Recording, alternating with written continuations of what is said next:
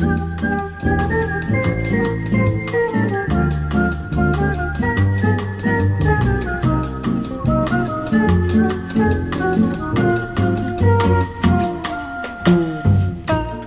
this is Big Talk. Michael Glab here.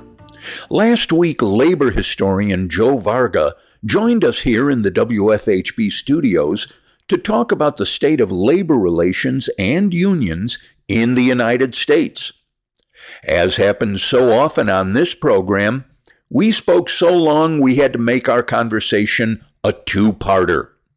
Varga is Associate Professor of Labor Studies at Indiana University and has written the book Hell's Kitchen and the Battle for Urban Space, a look back at class struggles and urban reform in New York City around the turn of the 20th century. So much of our history has to do with the tug of war between labor and management, and that contest continues today. Right now, several major strikes are underway, including the United Auto Workers, the Kaiser Permanente Healthcare Workers, and the Screen Actors Guild, American Federation of TV and Radio Artists. Does all this activity signal a rebirth for unions? If anybody would know, Joe Varga would. If you missed last week's Part 1, go to WFHB.org for the audio podcast of that edition. Now, here's Part 2. Let's talk about Hell's Kitchen and the Battle for Urban Space. The years 1894 to 1914. What big thing happened? The progressive era. That was definitely the progressive era. So what you had happening during that period, and what I write about in this book, was you had this group of people slowly taking over urban governance called the progressives. They said that, laissez-faire is not working, hands-off government, small government is not working. We need an activist government to solve the problems of American cities. And this is right on the heels of the Gilded Age. Yes, on the heels of the Gilded Age, which we are experiencing a form of now. No kidding. Where you have these incredible disparities of wealth, and most of the problems that were caused by urban populations kind of being forced into these small areas with poor housing stock and being underpaid in workplaces that were dangerous, where there were very few regulations about child labor, about, factories and safety. All of that happening on the heels of the Gilded Age, where the government was basically in the hands of a very few individuals and their corporations. So the pushback comes from what are called the progressives. And the progressives say, we can have a system where you have disparities of wealth, where you have the generation of enormous amounts of capital, but we need to control it. We need to have some sort of progressive government that passes regulations that govern these conditions and give workers decent housing, for instance. So the obsession in places like New York City becomes, can we provide the space for this burgeoning population of immigrants from Europe, mostly from Eastern Europe, new immigration that's pouring into the country. So the area that I write about, the more kind of popular area at the time for attention is the Lower East Side. The Lower East Side's, the immigrant communities, but actually the Middle West Side, Hell's Kitchen as it becomes known, is the most densely populated place in America at the time. You got the tenements, you've got hideous conditions. So one of the things I write about in the book that just is mind-blowing to our common, our sensibilities today, is that probably the most crowded area in the city at the time was 11th Avenue between 34th Street and 54th Street, just packed with people in these tenements. And there's a rail line running right down the center of the street. And literally, kids are getting chopped in half. Oh. There's a story about a kid bringing a lunch to his father who's working at one of the factories, and he's trying to run across the tracks, and he falls, and he gets cut in half, and he's holding the lunchbox. Oh. But it was hideous. It was horrible. Believe it or not, we have a return to things like, shouldn't we let more kids work? And we're having these investigative journalists who are doing a great job of exposing things like the chicken manufacturing plants, where they farm out the cleanup of their factories to third parties, and the third parties are hiring 12-year-olds and 13-year-olds to clean up these factories, migrant kids, kids who have no citizenship and have no rights. How do we go back to that? But anyway, what I write about in the book, and what I think the most important thing in the book, is there becomes this kind of obsession with, let's provide these people with better housing, with better space, with parks and things like that. And the population itself, the working class population of the area, really becoming self-aware that, hey, if we play this role of poor workers, we'll get even more stuff. And it's a really interesting dynamic that develops. And that's really what the book is about. It's about working populations actually using their position as workers and using their kind of solidarity to get more services out of city government by basically playing the role of, hey, we're poor workers. You need to give us something, or we're gonna come for your stuff. With the current upswing in labor and unions, let's talk about some of the strikes that are going on right now. You've got United Auto Workers.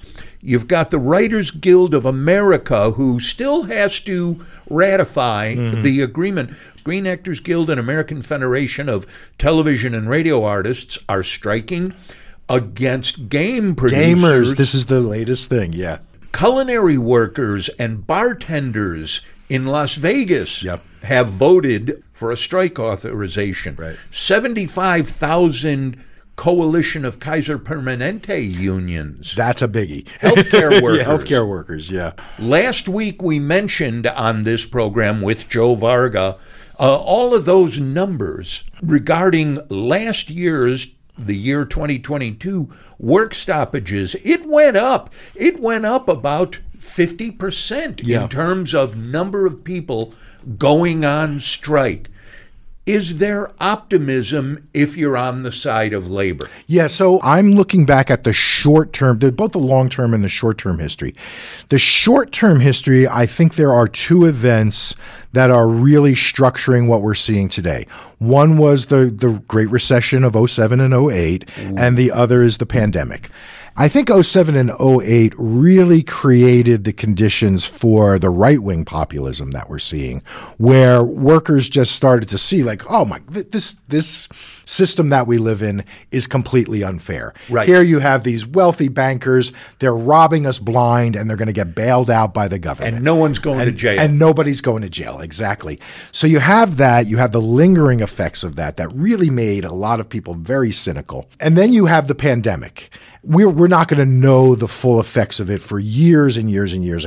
But I think what the pandemic did was it caused a lot of people at varying levels of our economic system to say, why the hell do I do this? Why the hell do I spend 2.5 hours in my car every day going to a place where I spend 9 hours making a profit for some persons that I never see and come back home exhausted and I'm in debt, and the only way I can maintain my lifestyle is by going into further debt? Why do we do this? And I think that basic question, that's what I'm talking about with the Great Refusal, is that there was always this kind of tacit bargain in the American capitalist system. And that bargain was that a certain level of our society got to live a good middle-class lifestyle, right? They got to go on vacation. They got to get a second car. They got to send their kids to Indiana University. They could buy homes? They could buy homes. The first home that I lived in, we bought that with my father's income from his factory job making diapers on a diaper machine. Single and that income. Doesn't stand and anymore. That does not stand anymore. And I think a lot of people are calling that into question. And they're calling it into question looking back now at the longer term history, and that longer term history is the one I was just talking about. When my parents bought that house in East Brunswick, New Jersey in 1962 on my father's income as a line worker on a diaper factory, in a diaper plant, that was at the height of unionization. And that was at the literal creation of the American middle class. My one partner and I were talking today about sitcoms from the 1960s, and we were talking about Bewitched and the Flintstones and how they all depicted American middle class lifestyle. Yeah. And I think the reason they did it is they weren't just reflecting something that was going on. They were teaching American people how to be middle class because there had never been There had never been a mass middle class like that before. It is unique in human history. The development of that prosperous American and European middle class that happens between the 1930s and the 1960s is something that's really new, and is something that's pretty unique. And part of that was the rising wages and working conditions and democratic processes of American unions. You can go all the way back to Henry Ford, whose idea was the people who work for me ought to be able to make enough money to buy my vehicles. Cars. Yeah, and that is a crucial thing. One of the things that we're seeing nowadays is when workers go on strike and when workers threaten to organize, you'll get a little bit of reactionary pushback that'll say, well, the companies will just replace them with machines and AI. And it goes back to what Walter Reuther, I'm trying to remember which of the car executives he said it to, but one of the car executives, Walter Reuther, was the president of the UAW, the United Auto Workers. Yep. And he's taking them through one of their plants and he's saying, look at this, Walter. These machines are replacing all of your workers, and they never ask for a break, and they never ask for a raise, and they never go on vacation. And Reuther looks at him and says, yeah, but they don't buy your cars either, do they? And it was his trump card. Now, Joe Varga, you're talking about a technology of a half century ago or so that threatened labor. There's a new one. Yeah. There is artificial intelligence. Oh, absolutely. And some of the strikes that are going on now, like Writers Guild of America, East and West, had been on strike. They're worried that artificial intelligence is going to replace them. What's going to happen? So if I could put in a plug for the book that I'm working on. Please. I'm working on a book called Breaking the Heartland. Hopefully it'll be out next year. Look for it. It is about the deindustrialization of southern Indiana. And part of what I'm writing about is how things like the North American Free Trade Agreement really affect jobs in this area. And for Bloomington, all we got to do is look to the west side. RCA and Westinghouse and General Electric, all of those jobs. Huge companies, tens of thousands of workers. Ross Perot's giant sucking sound. There go all the jobs. Yeah. But at the same time, new technologies probably do as much or maybe even more than the trade agreements to replace American workers and put them out of those kind of industrial factory jobs. It is a process, and it's a process that's been going on since the Industrial Revolution, and it continues today. It's still going to be going on. AI is going to be... You remember Rumsfeld when he was talking about the war in Iraq, and he said there's the known unknowns, and, and then there's the unknown unknowns. Yes. I think AI is the unknown unknown. Right. Like there are things we can predict. AI is going to do this, AI is going to do that. But there are things like this level of technological change. There are things that are going to happen from it that we can't even predict today. But one of the things we do know is that those products that are going to be made, like Walter Reuther said 50 years ago, somebody has to frickin' buy them, right? So, and if you have an entire group of workers who are the former industrial working class, and they have no jobs, and they have no access to these materials, and they have no access to these consumer goods, they're either going to come and take them from you, or you're going to have to find a way for them to work for them. Again, it's unpredictable what AI is going to do, but it's going to be a revolutionary force. But you're still like, here's the good question. Why hasn't every fast food restaurant in America replaced its workers with AIs? Because they're the freaking people that buy the fast food, the workers at these fast food places. So if you replace them all with machines, you would have an entire segment of the population that's either going to need government subsistence or they're going to just come and take the stuff. Going back to the specifics, though, AI is the big category right now, and it certainly is among the Screen Actors Guild and the writers. And you can see it. You can see it happening where they're taking these composites of, actors' movements and writers' words, and they're just feeding them into these AI machines, and the AI is spitting out what these people normally do for a living. Meat grinders. Yeah, they're meat grinders. Yeah. No, and it's fascinating and it's terrifying at the same time. So one of the things that we're seeing in the last couple of days is the contract that's potentially coming out of the Writers Guild of America, where they are getting some guarantee that their work is still going to be valued. It's still going to be the thing that produces our entertainment. And the guarantees are against the use of AI. And that was probably the most important thing in their strike. I think it's going to be the most important thing in the two SAG-AFTRA, the current SAG-AFTRA strike and the one that's probably going to start in the gaming industry. So that, I mean, yeah, it's the most important issue that's going on today. Now, you're an associate professor of labor studies at a major university. Mm-hmm. I don't suppose you'll need a union. Or do you? Well, now, this is actually... Or am I putting you in a hot spot? Yeah, no, it's an embarrassing question, actually, for us in labor studies. We can form a union if we want to as faculty. We can even form a union. I'm actually in the School of Social Work within the Department of Labor Studies. We can do whatever we want. We can call ourselves whatever we want. By state law in the state of Indiana, the institution of Indiana University is under no legal obligation to recognize us. Right. And that is the issue right now with the graduate students. Yes. Right now. This is the same issue that the graduate student workers are facing. They have formed a union. They have voted for the union. They have named their union. They have dues. They have officers. They have everything but legal recognition. And Indiana University knows they have no compulsion. They are not legally compelled to recognize the union. If we were working at a private sector university, if Indiana University was a private institution and we voted to form a union or the graduate workers voted to form a union, the institution would be legally obligated to recognize them and bargain with them. Are you able to say that when the graduate students were really raising a ruckus last year, are you able to say whether you supported them or not? Oh, I supported them wholeheartedly. In fact, the first meeting of the graduate workers to going to form a union was in 2015.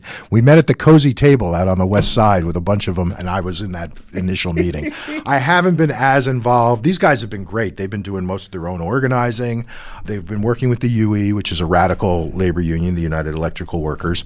But yeah, I definitely supported them. And here's what I'm going to say. I'm going to say the institution has no legal obligation to recognize them. Right. There are still things you can do. And this goes back to probably the most controversial issue in American labor history is the National Labor Relations Act, believe it or not. Yep. Even though it's seen as the Magna Carta of American labor, it creates this legal situation where private corporations have to recognize a union if it votes in a union.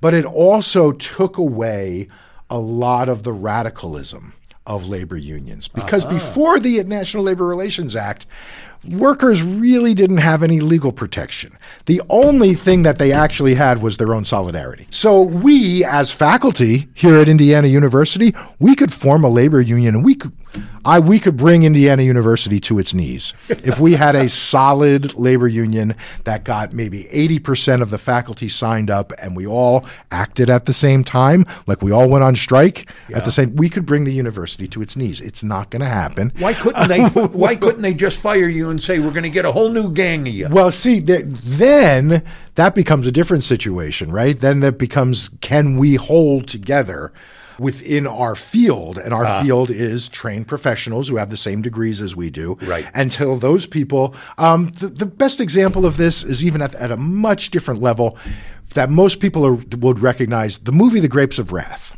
You remember the movie The Grapes of Wrath where they go from, they're going to get 3 cents a bushel for the fruit that they're picking to 2 cents, and they walk out and the guys are coming in with their baskets saying, we're going to take the 2 cents because our families are starving. And the guys at the picket line are saying, no, if you go in, we're all going to starve. Yeah. So we would have to make that argument right to people in our field to say, like, look, if you go and cross our picket line, none of us are going to get good conditions. And that's a hard argument to make.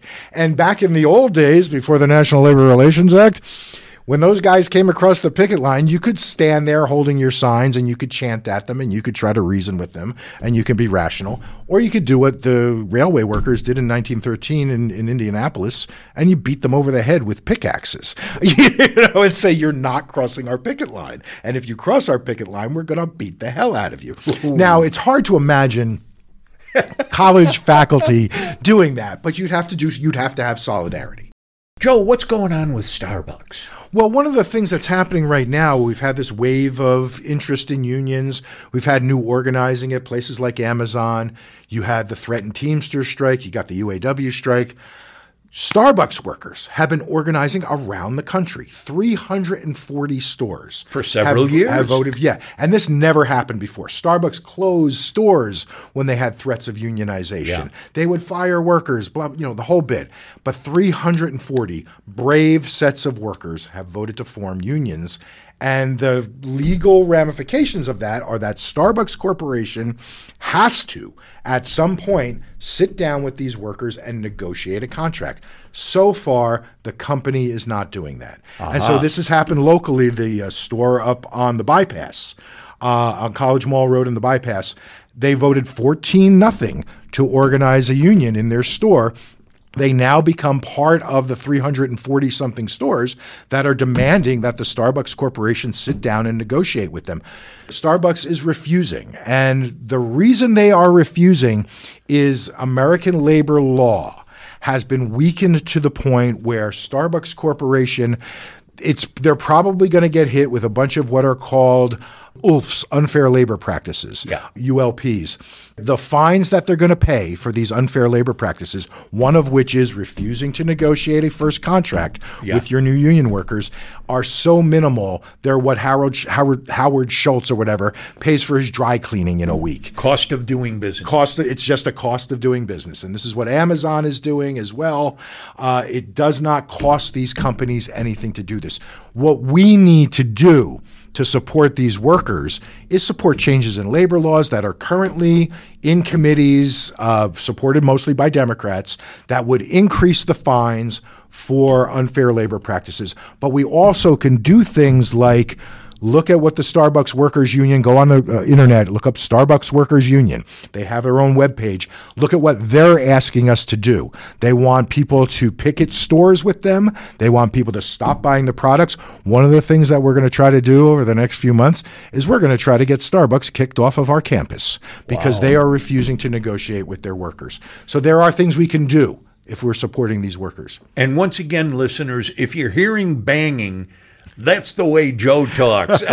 He just doesn't use his mouth to say things. He uses his fist, his fingernails, everything banging on the table. Absolutely, because these workers deserve their union. They have voted for their union, and they deserve a contract. So. Joe Varga writes articles about this stuff. Mm-hmm. Joe Varga writes books about this stuff. Joe Varga talks about this stuff every day of the week, and here he is on this program, and he's pounding on the table here. I'm sure you have heard it, listeners, the pounding that he's been doing here.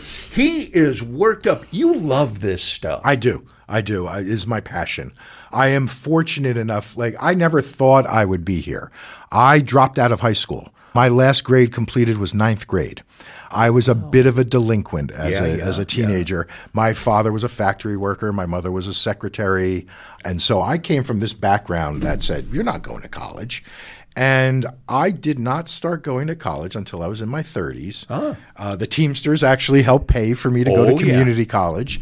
And I finally got a bachelor's degree at Rutgers University in the late 90s. Now a member of the Big Ten. Now a member of the Big Ten. Go to on the banks of the old Raritan and got my PhD. I think I was 45 when I got my PhD. So I never expected to be here. A lot of people have helped me along the way. I've gotten a lot of, good breaks, but I've also worked my tail off. And now every day I get to do this thing that I love. I absolutely love this. This is my passion. This is my life.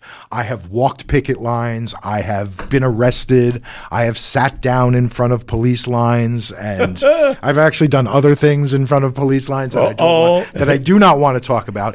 But yeah, this is what I do. So. Let's go back to when you were a little bit younger. You were driving a truck, as you say. Mm-hmm. Did you love that? I did. I have to say that I did. We had an interesting situation at this company. It was a beer company. It was a beer distributor. where we went in the morning and we were organized by the Teamsters. We had a really good contract. We had a really good local. And so the bosses basically left us alone. We would go through and pick the routes for the day, and everybody would get their truck. And then you'd leave and you'd go out and deliver the beer. And it was hard work. It was hard physical labor. But you were out there dealing with the public. You were out driving around. You were working with one of your buddies. Moving your body. You were moving your body. We had a lot of laughs. And I thoroughly enjoyed that job. In fact, one day I want to write a book about that job because there's so many stories that come from that. You saw where all the best places were to eat? Absolutely. Oh, yeah. And there was one place in particular that served the best steak in New Jersey. It was called Arthur's Steakhouse, North Brunswick, New Jersey. I was their keg delivery guy. Oh. So on Friday nights, my partner and I would go over to Arthur's and we'd get free food. We'd get a free steak dinner because I was their keg guy. So now your daddy-o, as you say, was a working class guy too. Yeah. Would he have been more proud of you if you had become a lifetime Teamster truck driver? Or would he be more proud of you for becoming a professor as you are? He would call me Big Shot. He'd say, "What are you, Big Shot? Big Shot." He would be very proud. He died, unfortunately, in 1987. Yeah. I was 24 when he passed away. He would have been very proud of me being a worker. Yeah. Because he was a worker. He was always proud of his position as a line worker, and then he became a union steward, the whole bit. A very loyal worker who also hated cops at the same time. Loyal to the company, hated cops, the whole bit. But he died long before I got my college degrees, but he would have been very proud of me, but he would have said, "What are you? You're a big shot now, huh? You're using all the big words." Yeah. Smart guy. He's a smart, you're one of them smart guys. Yeah. Unfortunately, too, my dad, I know this for a fact, my dad would be crazy for somebody like Donald Trump. As a working guy, he would just think, this guy is the greatest. Yeah. Because of the direct speech. Yeah, that kind of stuff. That's very appealing. Speech. Yep. And the they way said that about George Wallace. Yep, George Wallace, absolutely. Oh, he loved Nixon. Yeah. He was a union guy who loved Nixon. So go figure. But yeah, he would have definitely been proud of me getting my education. But he also would have been proud of me if I just stayed with the Teamsters and was a shop steward like I was and a contract negotiator.